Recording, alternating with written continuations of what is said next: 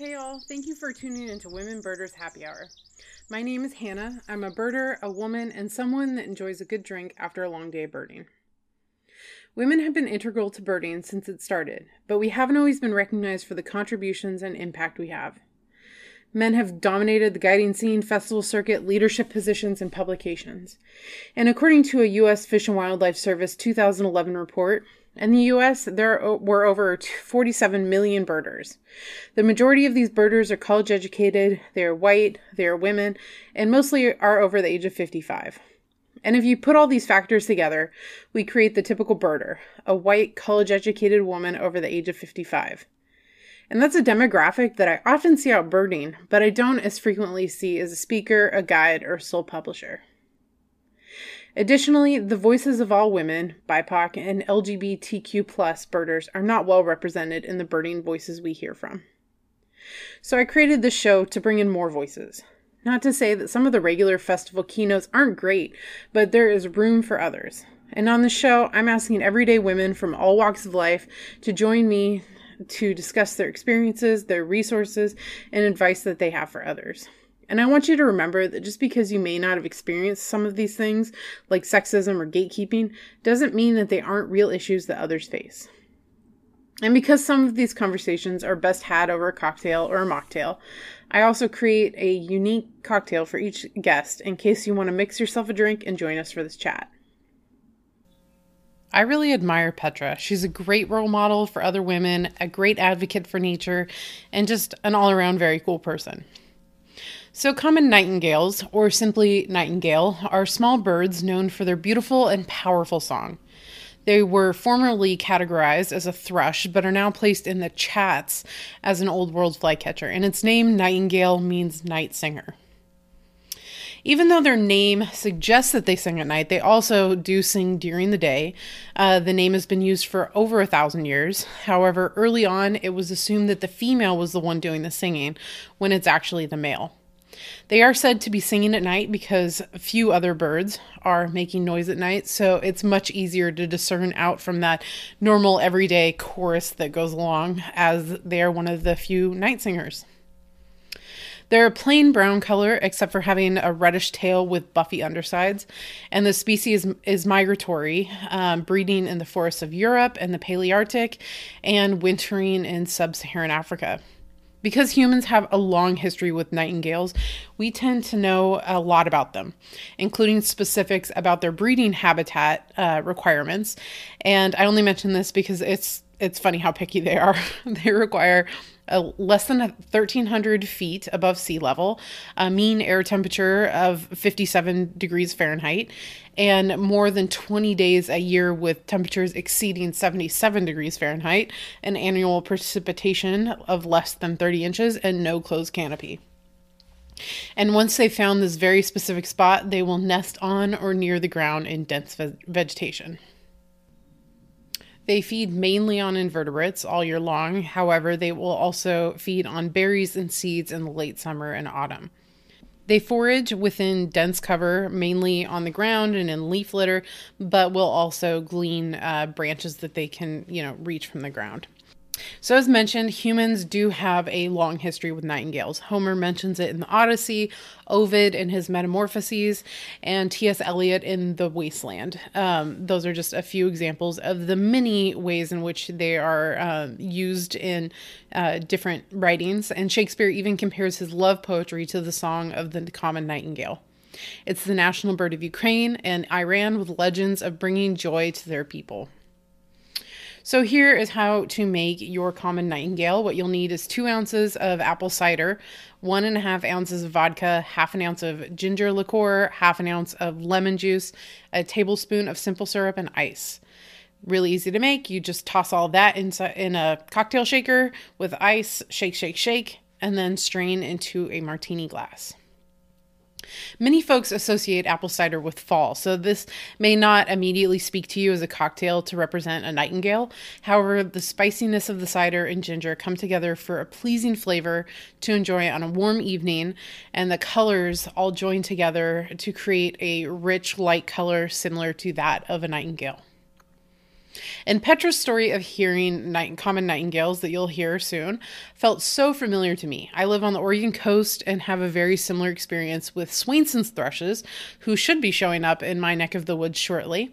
So I just really felt, the similarities in her story as well. So this cocktail is best enjoyed during a spring evening just after sunset when common nightingales and Swainson's thrushes fill the backyard with song. So please join me in learning more about Petra. Well, I am so ecstatic to welcome Petra onto this episode of Women Birders Happy Hour. Petra, would you please tell everyone about yourself? Thanks, Hannah, first of all, for inviting me to join this fantastic podcast. So my name is Petra Kregelius-Schmidt. I'm the Global Marketing Manager for Zeiss Nature Observation Products for 7 years now. My key role is to prepare product launches for our nature observation portfolio and to work closely with partners around the globe. And this also includes the regional sales departments, but as well as our sponsoring partners, ambassadors, and Zeiss friends.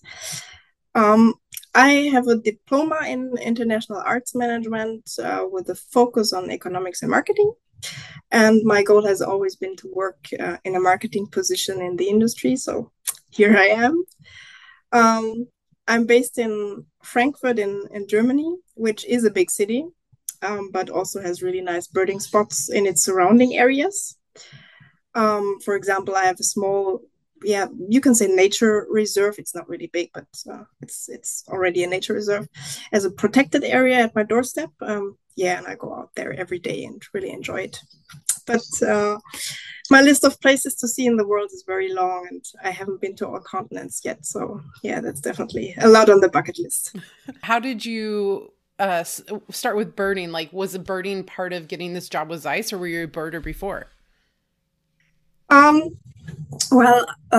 I got into nature and birding really early. So my grandpa was more outdoors than indoors. He used to be part of the Black Forest Association, and I used to go out with him a lot. He knew every bird, plant, mushroom, everything in his local area, and I loved it. Unfortunately, he died when I was 9 years old. But our bird, we both like pretty much, was the bullfinch. And we spoke a lot about the capercaillie. And in the 90s, the population was still existing in the Black Forest area. So I do have a certain connection to that species as well, which is suffering really badly and close to extinct. But all of this shaped my fascination and my understanding of nature. And when he passed away, I inherited his old pair of Zeiss spins, which honestly stood in the cupboard for some years during school and graduation and studies, where unfortunately, I lost the connection to nature a little bit. But the love for nature came back in my late 20s. I used to do a lot of sports these days, mostly running and getting prepared for a half marathon. And I realized that nature gave me the compensation after a long working day. And that I also have the need to stop and look for the details, not just running across them. And since then, I inhale this every day and try to be outdoors as much as I can. And it's fantastic to have this old piece of optics inherited from a role model, and then today I'm working for exactly this optics manufacturer with pride, and also enabling others to follow their passion. And looking at my life now, I also try to shape the understanding of nature for my own son. So he's 5 years old now, and really soaks it all up like a sponge. And it really makes me proud when he, for example, recognizes a bird song of a blackbird or a robin. That's really cool. And it is a different kind of birding, and surely a bit disruptive, to be honest. But that's all right. I mean, there's enough opportunities for more focused birding days, and now is the time to shape him as a future nature lover. And I really hope, of course, that he will also become a bird watcher. Well, that is just such a cool history that you have with it all, with your grandfather, and bringing that love of everything with your son, and that you have Zeiss. Your grandfather had Zeiss binoculars, and that's such a cool thing. So when you go out and go birding, what does just a normal day of birding look like for you? Yeah, so a typical day, it really includes the generic nature education because often my son is, of course, included, and it's very local. Uh, but yeah, there's so much to learn about all the fantastic bird species locally, but also worldwide. So really, yeah, always looking forward when I have the opportunity to travel. And yeah, I just recently got hooked on bird photography. And I would really say that this is the thing for me to complete my personal birding experience.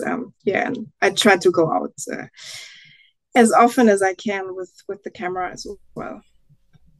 That's great. So, you already mentioned your grandfather, but do you feel like there's been other influences in your birding life? Starting to work for Zeiss, I was collaborating closely with Dr. Gerald Dobler, who's a fantastic ornithologist and a great product expert. And he also was a great mentor for me to really develop. I never thought, honestly, that I was a bird watcher before working for Zeiss. It was more that I considered myself as a nature lover in all aspects of nature. But I really started developing into a bird watcher when working for Zeiss. That's awesome. So, what has been your experience as a woman birder? Well, it is still a very male dominated area. And I would definitely say that we need more women out in the front lines. Um, I would like to see more women as speakers and as role models for this wonderful hobby. Um, there are always exceptions, but in my opinion, women are the more engaging and less competitive characters. And they are just ideal to transport the message and the passion for bird watching. So also great job, Hannah, for supporting Women Birders Network, for creating this podcast and also the networking platform for women birders. I think that's really fantastic. And in general, I think that the empowerment and the presence of women needs to be improved. We need to stand up and be more confident. And I'm very happy that I have another female colleague who's supporting me in the Zeiss Nature team since December. Yeah, because for me, it's very important that we have more women represented in this field. Yeah, and you're a great role model as well. When we were at the Champions of the Flyway, and I think it was the pre-dinner, you kind of did a presentation, about your team and everything. I was just, filled with excitement seeing you up there and being a leader in this. So congratulations to you for that. And Thank you. anybody listening, I definitely look to Petra as a great role model as well. So thank you for your words about me, but you're fantastic. Thanks. That's really nice to hear as well. So looking at beginner birders, how do you feel that we can be more supportive of them? Um, I think it has to start very early with the more generic nature education. And I think this may spark someone's interest for birds, especially when I look at the situation here in Germany. So here, birding is considered to be very nerdy. I think that's a bit different in the US, luckily. But here it's very nerdy, and I think a change of the mindset of the people is needed here because most kids will lose interest if they're looked down upon. And yeah, looking at my work, I'm very proud and happy that ZEISS is supporting young birders initiatives for many years now, especially in the US. So the US colleagues have done a great job there, and we also started in the UK.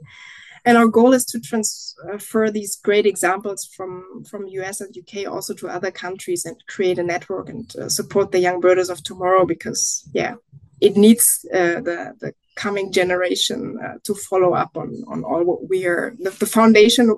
We can build the foundation, but there need to be young people taking care of it afterwards. Yeah. That's funny that it's considered kind of a nerdy hobby in Germany. I mean, I think that's really how it kind of was in the US, but it's changing and evolving how people are viewing birders. It has surely changed a bit with the COVID pandemic. I think that people are now more open for nature, but still it is very nerdy among the young people, unfortunately.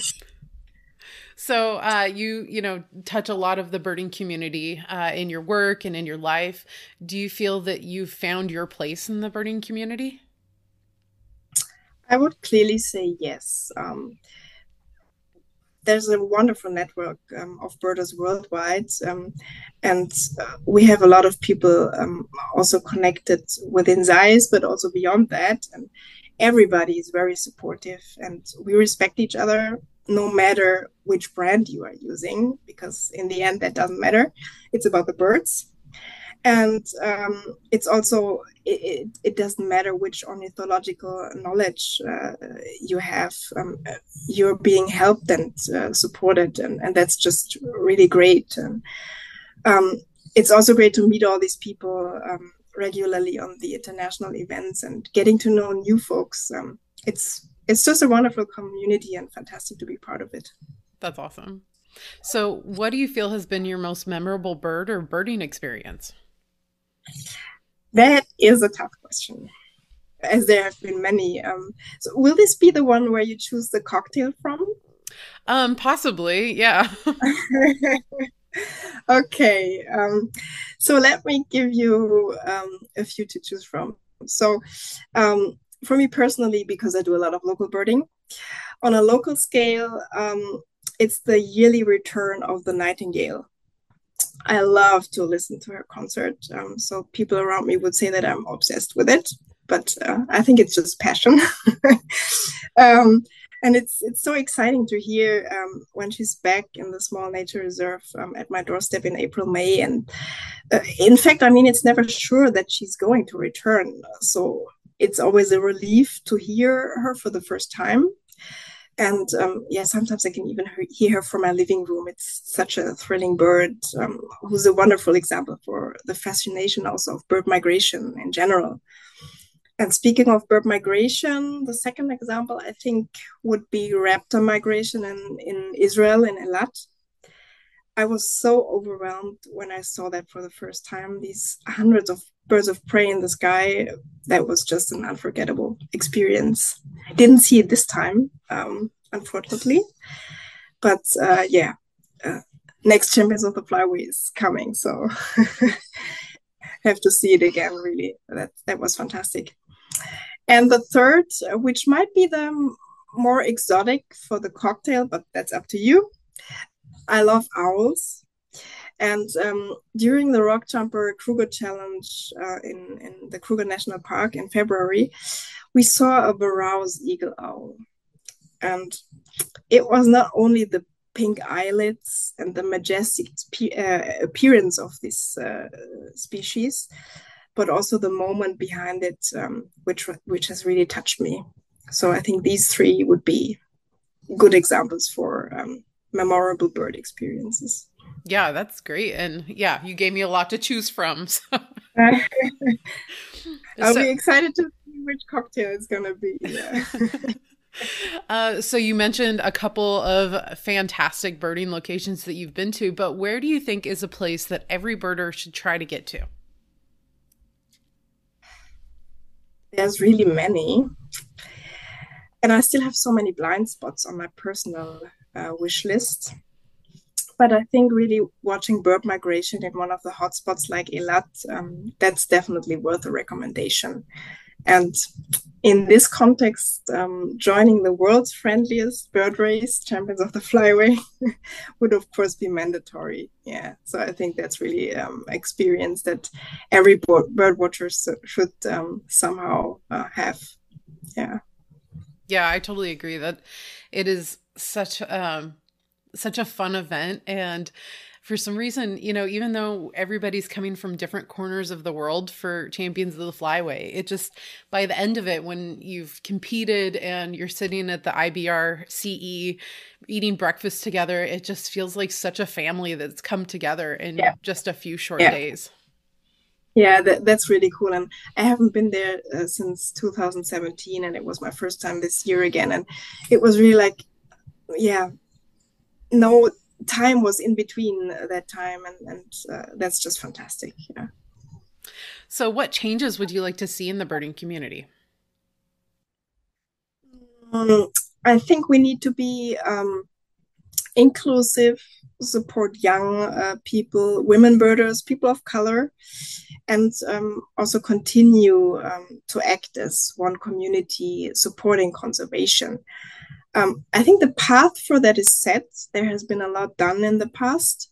We just need to continue that journey because as a group, we are only able to make a difference. And as mentioned before, I really would like to see a change in the openness for nature amongst people who are not birders. Because when I'm outdoors, I always get looks or asked why I'm carrying a binocular. There's so much to see, and people need to experience that themselves. And I think it needs us to change their eyes or their mindset. And I think we are very good at leveraging the passion of those who are birders already. But we also need to look at those who are about to open to become nature enthusiasts of tomorrow. And therefore I think it needs to us to engage and to spread the word and transfer this passion to others. Yeah, I think that would be the change I would like to see. Okay, great. And what do you think has been the most valuable thing you've learned from birding?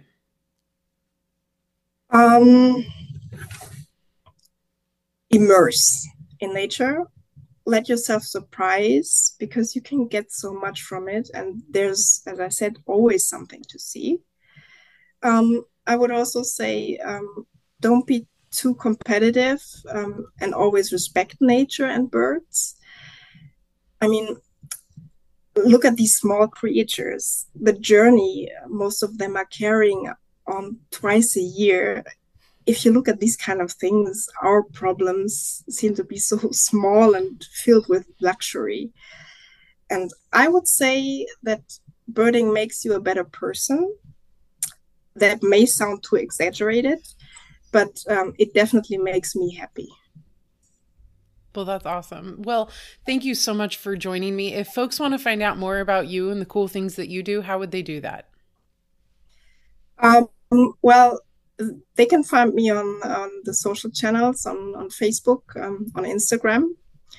And everyone who is at Bird Fair, you're very welcome. Join us at the Zeiss stand. Say hello. I'll be there all the 3 days. Looking forward to it, really, to see everybody again. And Well, great. Thank you so much for your time. It was good seeing you again. It was great seeing you. And you'll be at Bird Fair too, right? Yes, I'll be there. Perfect. Yeah. So we'll see each other there. Perfect. So thank you so much, Petra, for joining me. If you find yourself at Global Bird Fair in July, make sure to swing in and say hi to her at the Zeiss booth, or perhaps you'll spot her while viewing the incredible migration of raptors over the Eilat Mountains of Israel. And thank you all for listening to my podcast. I hope you enjoyed it and learned something. You can rate, review, and subscribe on Apple Podcasts, Stitcher, Google Music, and anywhere else you listen to me. If you'd like to connect with me on the socials, you can follow me at Hannah Goes Birding on Instagram. My Twitter is at WomenBirdersHH, or you can email me at womenbirders@gmail.com. I also have resources and information on GoBirdingPodcast.com. I hope you enjoyed this chat, and I look forward to seeing you in the next happy hour.